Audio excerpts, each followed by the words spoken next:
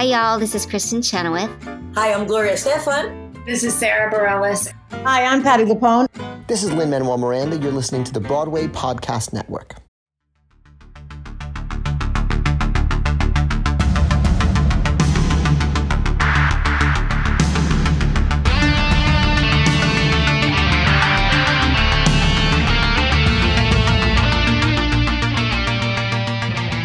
All right, good day everyone, and welcome back to Gathered by the Ghostlight, original stories for radio theater. I'm Jonathan Cook, your host, producer, sometimes voice actor on this thing, and today we are graduating into episode number 27 with a new audio play written by playwright James McLindon. Mr. McLindon is a member of the Nylon Fusion Theater Company in New York and has written many award-winning plays that have been staged all around the world. His short play that you're going to hear today is called Choices. It's about a college graduate who is feeling the burden of crushing student loans and is offered a way out from a debt consolidation counselor. But is the deal too good to be true? Now, before we dive into this story, there's a fun thing we did with this episode that I want to tell you about. You're going to hear this story performed twice. Yeah, that's right, twice. When we finished recording it the first time, the voice actors thought it might be fun to switch roles and record it again. And we did just that. So, you're going to hear two versions of this story, and you're going to hear how the voice actors did their own thing with each character. It's a bit of a fun experiment, and if you like it, then maybe we'll do it again on a future episode. Now, gather around the ghost light, sit back and enjoy. This is Choices, written by James McLindon, and be sure to stick around after the story to hear an interview with the writer.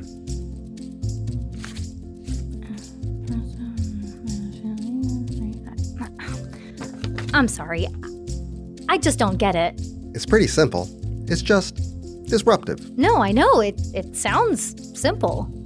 Think of it as a choice. We're all about choices. You can choose this.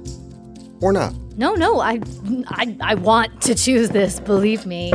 I feel like I'm on a hamster wheel just trying to keep up with these payments, but this just seems too good to be true. That's often what disruption looks like. Remember all the things you used to have to pay to read, like newspapers and magazines? Now you get them online for free. We're disrupting the entire debt consolidation industry. Sort of like that. Okay, but I still don't get it. Tell me what you don't get. So you pay off my student loans. You're crushing student loans. Yes, thank you.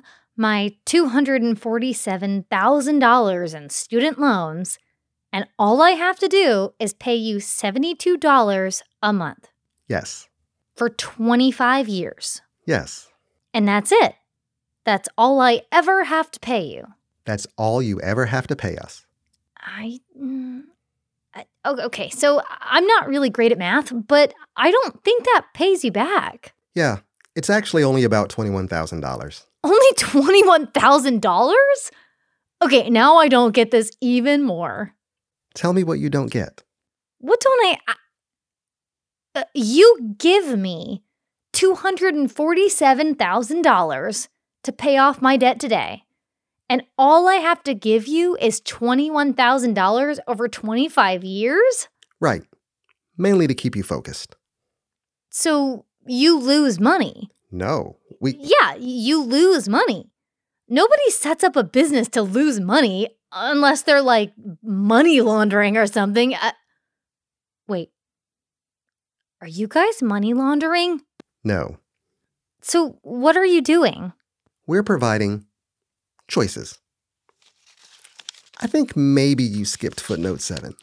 I didn't read the footnotes. You should read the footnotes. I never do. You always should. Okay, fine. What does footnote 7 say?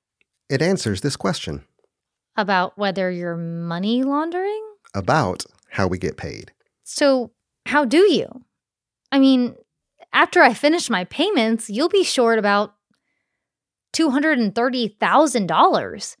Not to mention any interest. So, where do you get the rest from?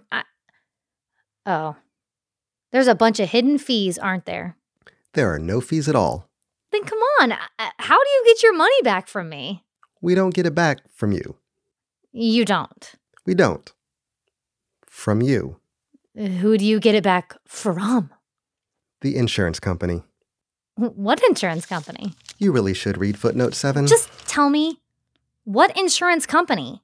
Your insurance company. Why would my car insurance company pay you? Not your car insurance company. Your life insurance company. I don't have life insurance. Footnote 7. I have to get life insurance?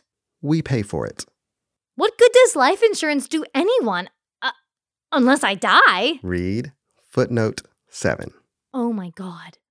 You've looked at my DNA. You totally have. And you found out I must have some horrible genetic abnormality that means I'm gonna die young. So that's how you... What are you writing down? No, please, go on. That's a really interesting business model. Stop it! That's not your business model? No, but it's pretty good though. Way disruptive. So I'm not going to die young? Well, how would I know that? There's no DNA stuff in your file on me? All we have is what you gave us. Oh, I'm not going to die young. Well, not in the next 25 years. As far as I know. So, how do you make money from my life insurance? How does anyone make money from life insurance? Somebody has to die. But you just said I wouldn't. I said, I don't know anything about your DNA. Or your health at all, for that matter. We don't worry about that. Please, read footnote 7. Please. Okay, fine.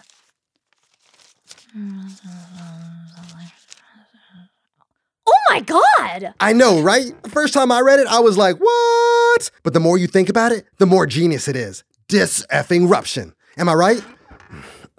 Sorry. I just love this product so much.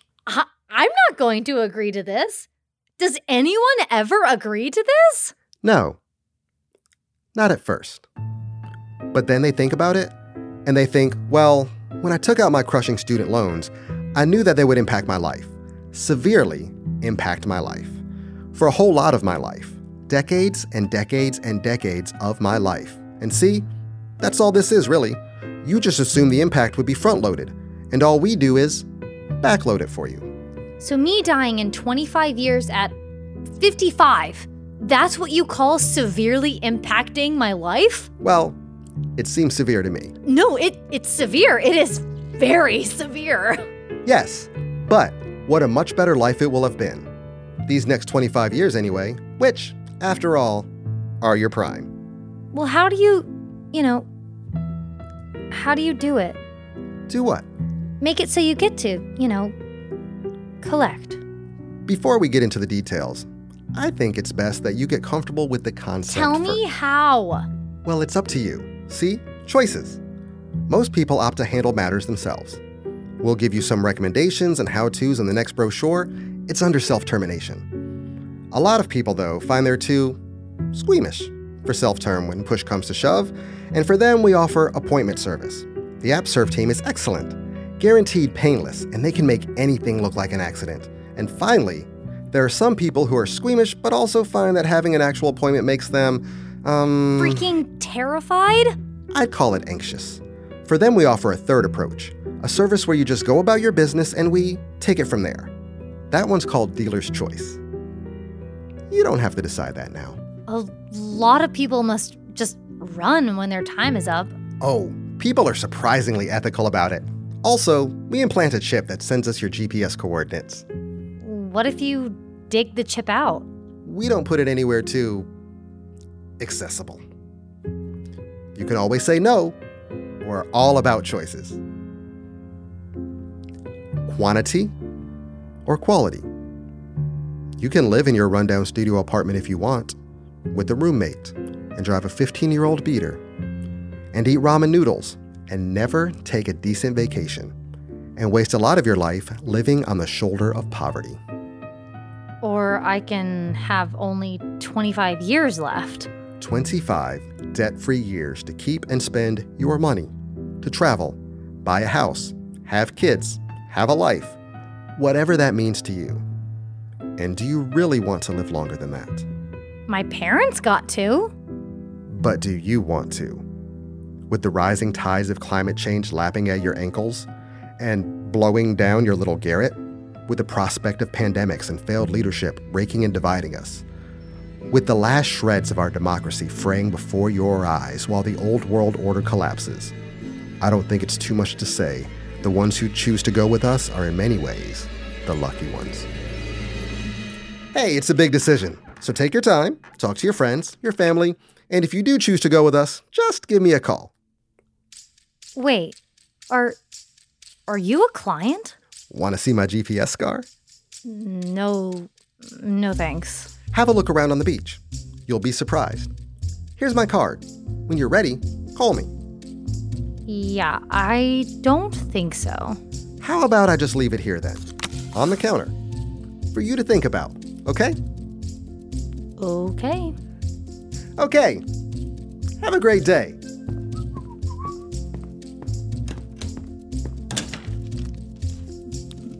Okay.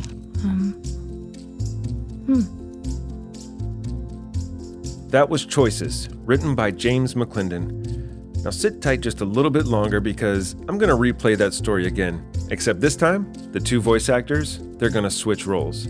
So, here it is again, a different take on the short play Choices, written by James McLindon.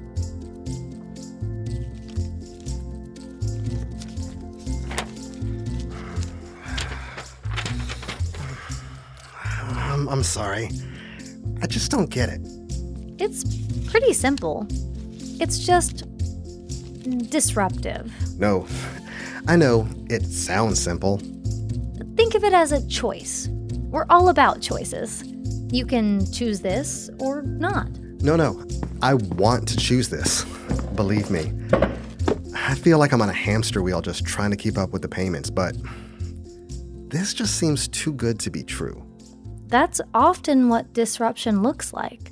Remember all the things you used to have to pay to read, like newspapers and magazines? Now you get them online for free. We're disrupting the entire debt consolidation industry, sort of like that. Okay, but I still don't get it. Tell me what you don't get. So you pay off my student loans? You're crushing student loans. Yes, thank you. My $247,000 in student loans, and all I have to do is pay you $72 a month. Yes.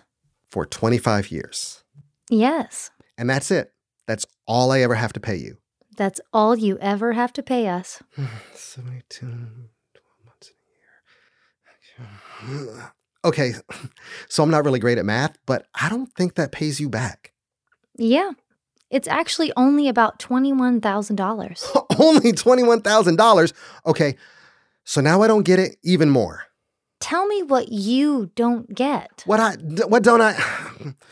You give me $247,000 to pay off my debt today, and all I have to give you is $21,000 over 25 years. Right. Mainly to keep you focused. So you lose money. No, Yeah, you lose money. Nobody sets up a business to lose money unless they're like money laundering or something. Wait, are you guys money laundering? No. What are you doing? We're providing choices. I think maybe you skipped footnote 7. I didn't read the footnotes. You should read the footnotes. I never do. You always should. Okay, fine. What does footnote 7 say? It answers this question. About whether you're money laundering? About how we get paid. So how do you? I mean, after I finish my payments, you'll be short about $230,000, not to mention any interest. So where do you get the rest from? Oh, there are a bunch of hidden fees, aren't there?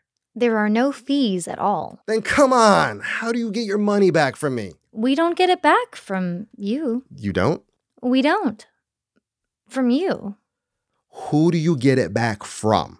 The insurance company. What insurance company? You should really read footnote 7. Just tell me, what insurance company? Your insurance company. Why would my car insurance company pay you? Not your car insurance company. Your life insurance company. I don't have life insurance. Footnote 7. I have to get life insurance? We pay for it. what good does life insurance do anyone unless I die? Read footnote 7. Oh my God. You've looked at my DNA. You totally have.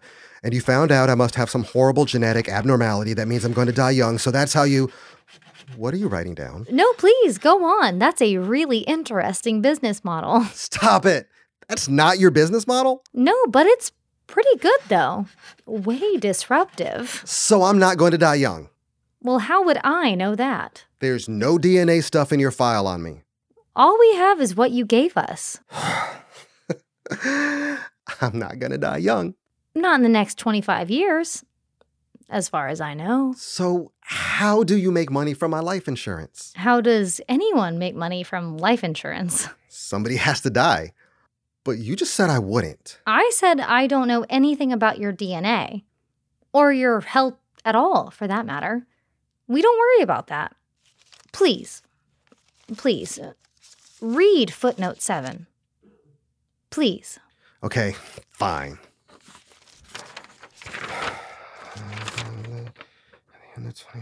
Oh my God! I know, right? The first time I read it, I was like, what? But the more you think about it, the more genius it is. Dis-effing eruption. Am I right? Sorry. I just love this product so much. I'm not going to agree to this. Does anyone ever agree to this? No. Not at first. But then they think about it. And they think, well, when I took out my crushing student loans, I knew that they would impact my life, severely impact my life, for a whole lot of my life. Decades and decades and decades of my life. And see, that's all this is, really. You just assumed that the impact would be front-loaded, and all we do is backload it for you. Me dying in 25 years at 57, that's what you call severely impacting my life. Well, it seems severe to me. No, it's severe. It's very severe. Yes, but what a much better life it will have been. These next 25 years, anyway, which after all are your prime. How do you do it? Do what? Make it so you get to, collect. Before we get into the details, I think it's better that you get comfortable with the concept of... Tell me how! Well, it's up to you. See? Choices. Most people opt to handle matters themselves. We'll give you some recommendations and how-tos in the next brochure. It's under self-termination. A lot of people, though, find they're too squeamish for self-term when push comes to shove, and for them we offer appointment service. The AppServe team is excellent, guaranteed painless, and they can make anything look like an accident. And finally, there are some people who are squeamish, but who also find that having an actual appointment makes them, freaking terrified? I'd call it anxious. For them, we offer a third approach. A service where you just go about your business and we take it from there. That one's called dealer's choice. You don't have to decide that now. A lot of people must just run when their time is up. Oh, people are surprisingly ethical about it. Also, we implant a chip that sends us your GPS coordinates. What if you dig the chip out? We don't put it anywhere too accessible. You can always say no. We're all about choices. It's quantity or quality. You can live in your rundown studio apartment if you want, with a roommate and drive a 15-year-old beater and eat ramen noodles, and never take a decent vacation, and waste a lot of your life living on the shoulder of poverty. Or I can have only 25 years left. 25 debt-free years to keep and spend your money. To travel, buy a house, have kids, have a life. Whatever that means to you. And do you really want to live longer than that? my parents got to. But do you want to? With the rising tides of climate change lapping at your ankles and blowing down your little garret? With the prospect of pandemics and failed leadership raking and dividing us? With the last shreds of our democracy fraying before your eyes while the old world order collapses? I don't think it's too much to say that the ones who choose to go with us are in many ways the lucky ones. Hey, it's a big decision, so you take your time, talk to your friends, your family, and if you do choose to go with us, just give me a call. Wait, are you a client? Would you like to see my GPS scar? No, thanks. Have a look around on the beach. You'll be surprised. Here's my card. When you're ready, call me. Yeah, I don't think so. How about I just leave it here then, on the counter, for you to think about, okay? Okay. Okay. Have a nice day.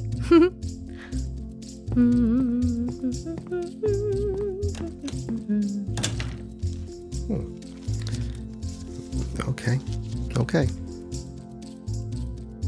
You just heard two different versions of the short play Choices, written by James McLindon. Both versions were performed by Eric Odom and Chelsea Mahoney. So, joining me now is the writer of this story. This is James McLindon. How are you, James? I'm well. How are you, Jonathan?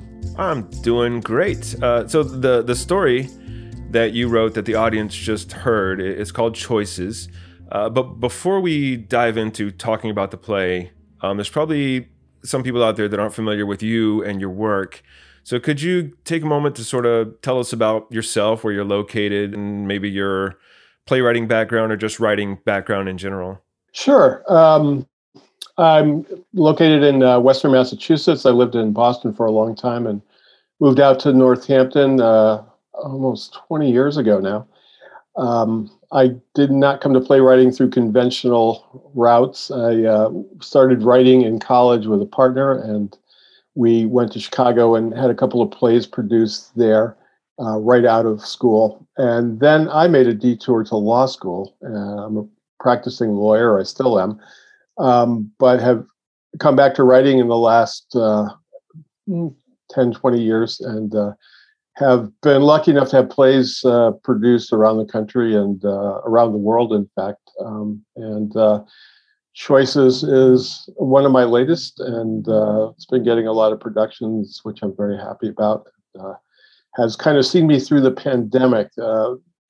Full-length plays have almost disappeared until recently with the pandemic, but there have been a number of opportunities in a variety of settings, Zoom and podcasts and radio, for short plays. And so plays like Choices and others that I've written have kind of kept me going as an artist.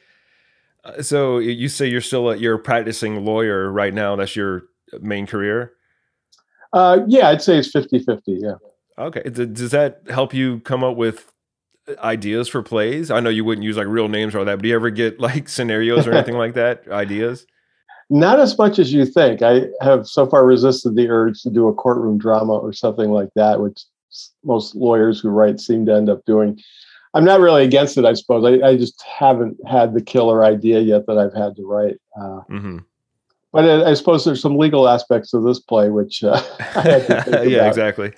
Now, as a playwright, do you find yourself focusing more on the short play format, or do you have a good bit of full-length plays that have been, produced a good bit as well?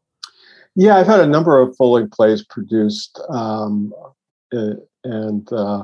as I say, recently the thing that you can get done is a short play, but I still write full-length plays, and like that. That's what I started with initially. I found 10-minute plays, short plays, to be kind of good writing exercises, and I enjoyed the form. I think 10 minutes is enough time to do something. And I've had success converting a couple of my full-length or my short plays into full-length plays. So sometimes I find the short play I write turns out to be the first scene of a longer play. that's not the case with choices yet, but maybe someday. Yeah, I found that, like you said, full-length plays, the theaters, they'll usually only, if they're taking an open call for full-length plays, they'll take one full-length play. Whereas if you wrote some short plays, they'll do like a festival of 10, so you have a better chance of getting in and getting produced. Right. Yeah, I've definitely felt that.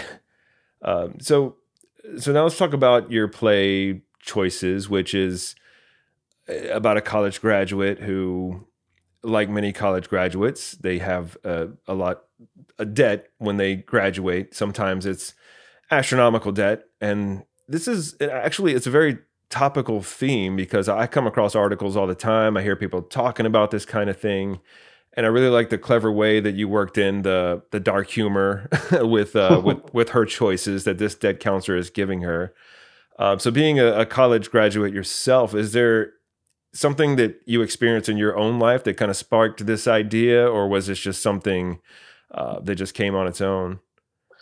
Well, I suppose I started. My son was and still is in college, and while he's fortunate enough not to be facing this kind of crushing debt, I suppose I was more attuned to it when I first wrote the play because that was the world we were in, a student in college, and I think my generation has not done a service to the rising generation by imposing the kind of debt burden that they're going to carry into life. And so there's a lot of ways to approach that dramatically. I like dark humor. I like satire. I like Jonathan Swift's The Modest Proposal. And, I like the idea of kind of looking at a problem by taking it to its extremes. And that was the genesis of the play. Right. And that's exactly what you did. Because you're kind of exploring this college graduate, how far are they willing to go to sort of wipe out this student loan debt? And I think that's the way you approach it is very, brilliant. I loved it. And you say that it started as a stage play, right? And it's been already produced on several places. Where did it premiere? And are there any notable productions or awards that it's won? Wow. I probably, I'd have to pull my notes to know for sure. It's had a bunch of productions. I think it premiered in the Boston Theater Marathon, which was in 2020, which was transferred to a Zoom marathon. And there was one play a day for about 50 days, which is normally they do all that in one day at one theater setting. And I teamed up with Pilgrim Theater in Massachusetts, and they just did an exquisite job of using the Zoom format to really good effect, I think. There's something creepy about the salesman, and when he could put his face an inch from the camera, you can really accentuate that. And they did some wonderful things with that. That recording may still be available online. And since then, it's had a really long life. I'm finding it was selected for one of the best 10-minute play books of 2020 or 2021 by, I can't remember if it was Smith and Krause or Applause. I'm finding I'm getting a lot of productions from that, and I'm getting many of them from college students. Directorial students at the end of their 4 years at college often have to direct a play, and they usually do a short play. And I've had a number of requests over the last year from students who have found it, and it apparently resonates, which is both great for me and unfortunate for humanity, I suppose. But I've had a number of productions from that. Yeah, it's definitely a story that especially college students can relate to because, there's many college students out there that are building that debt that they don't realize how high it's going until, once it's all done. Now I kind of want to talk about the ending of this play. You kind of left it ambiguous. There's an uncertainty on if the college graduate is going to accept this deal or not. Did you ever explore the option did you ever explore an ending where the college graduate actually makes a decision, or was it always just kind of going to be kind of up in the air and kind of open to interpretation? I think my style tends to the ambiguous, and I think it felt wrong to have a choice made one way or the other, because really what I want to focus on is the question. And related to that, Jonathan, one interesting exercise I had to go through in writing this was I had to balance things such that you couldn't dismiss it out of hand. You at least had to think about it. The amount of money owed had to be the right amount, and the number of years one would have before one's insurance contract came due had to be long enough. And it was an interesting exercise to think about, well, is 15 years enough? Would anyone do it for that? Is 30 years too long? Does the debt have to be above a certain number?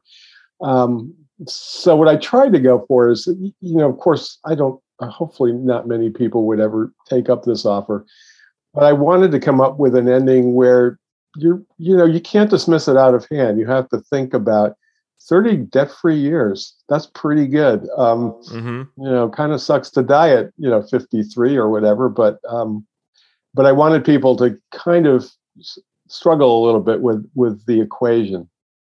So you've written a lot of plays. You get productions all over the place. What's coming up for you? Do you have anything that you want to plug? I mean, where can people see the next James McLindon play in a theater near them? Well, I've got a lot of short plays coming up that have definite dates. I have some full-length plays that have been postponed since the pandemic and still waiting for those to land. Hopefully they will. Hopefully the theaters will survive. But the best place to go is just my website, jamesmclindon.com, and that has a listing of all my upcoming shows. And I've got Play Zoomers in Florida is doing another short play of mine next weekend, a week from now, called Stockholm Syndrome, which examines what happens when a fairy tale wedding takes place and everyone goes home and the marriage isn't working out very well. It's a marriage therapist counseling a couple of characters. That's one that's coming up. I've got a number of others, and again, jamesmclindon.com. They're all listed there, along with some information about how to either attend them if they're in real life or how to watch them online.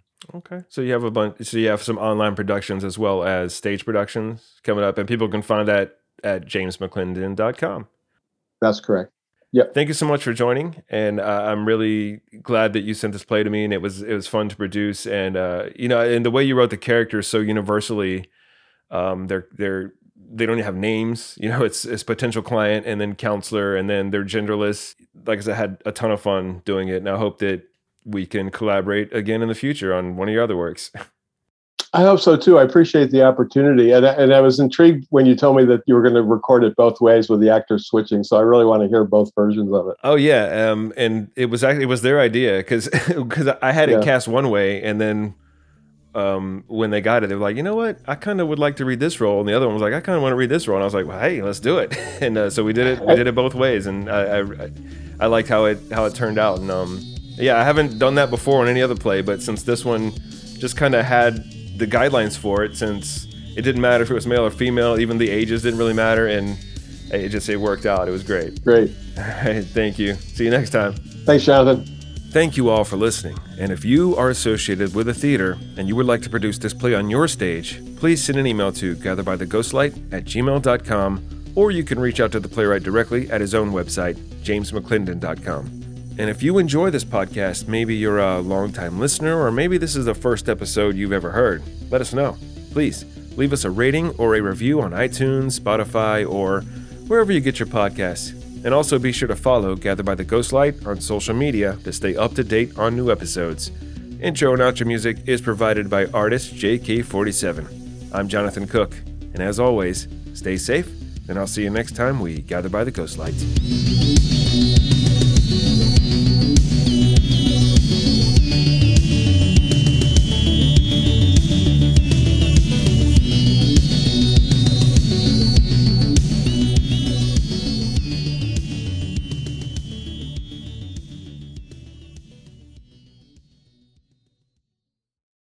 Hey, it's Leslie Odom Jr. here on the Broadway Podcast Network to tell you about the Rise Theater Directory, a program of Maestro Music. Rise is a national online resource designed to connect and empower backstage and administrative and creative theater professionals from underrepresented backgrounds. If you work or aspire to work in the theater community, this can help you find your next project. And if you hire theater professionals, search the Rise Theater Directory to find your next team. Create your profile now and get more information by visiting risetheater.org. That's theater with an RERISETHEATRE.org, because only together we rise.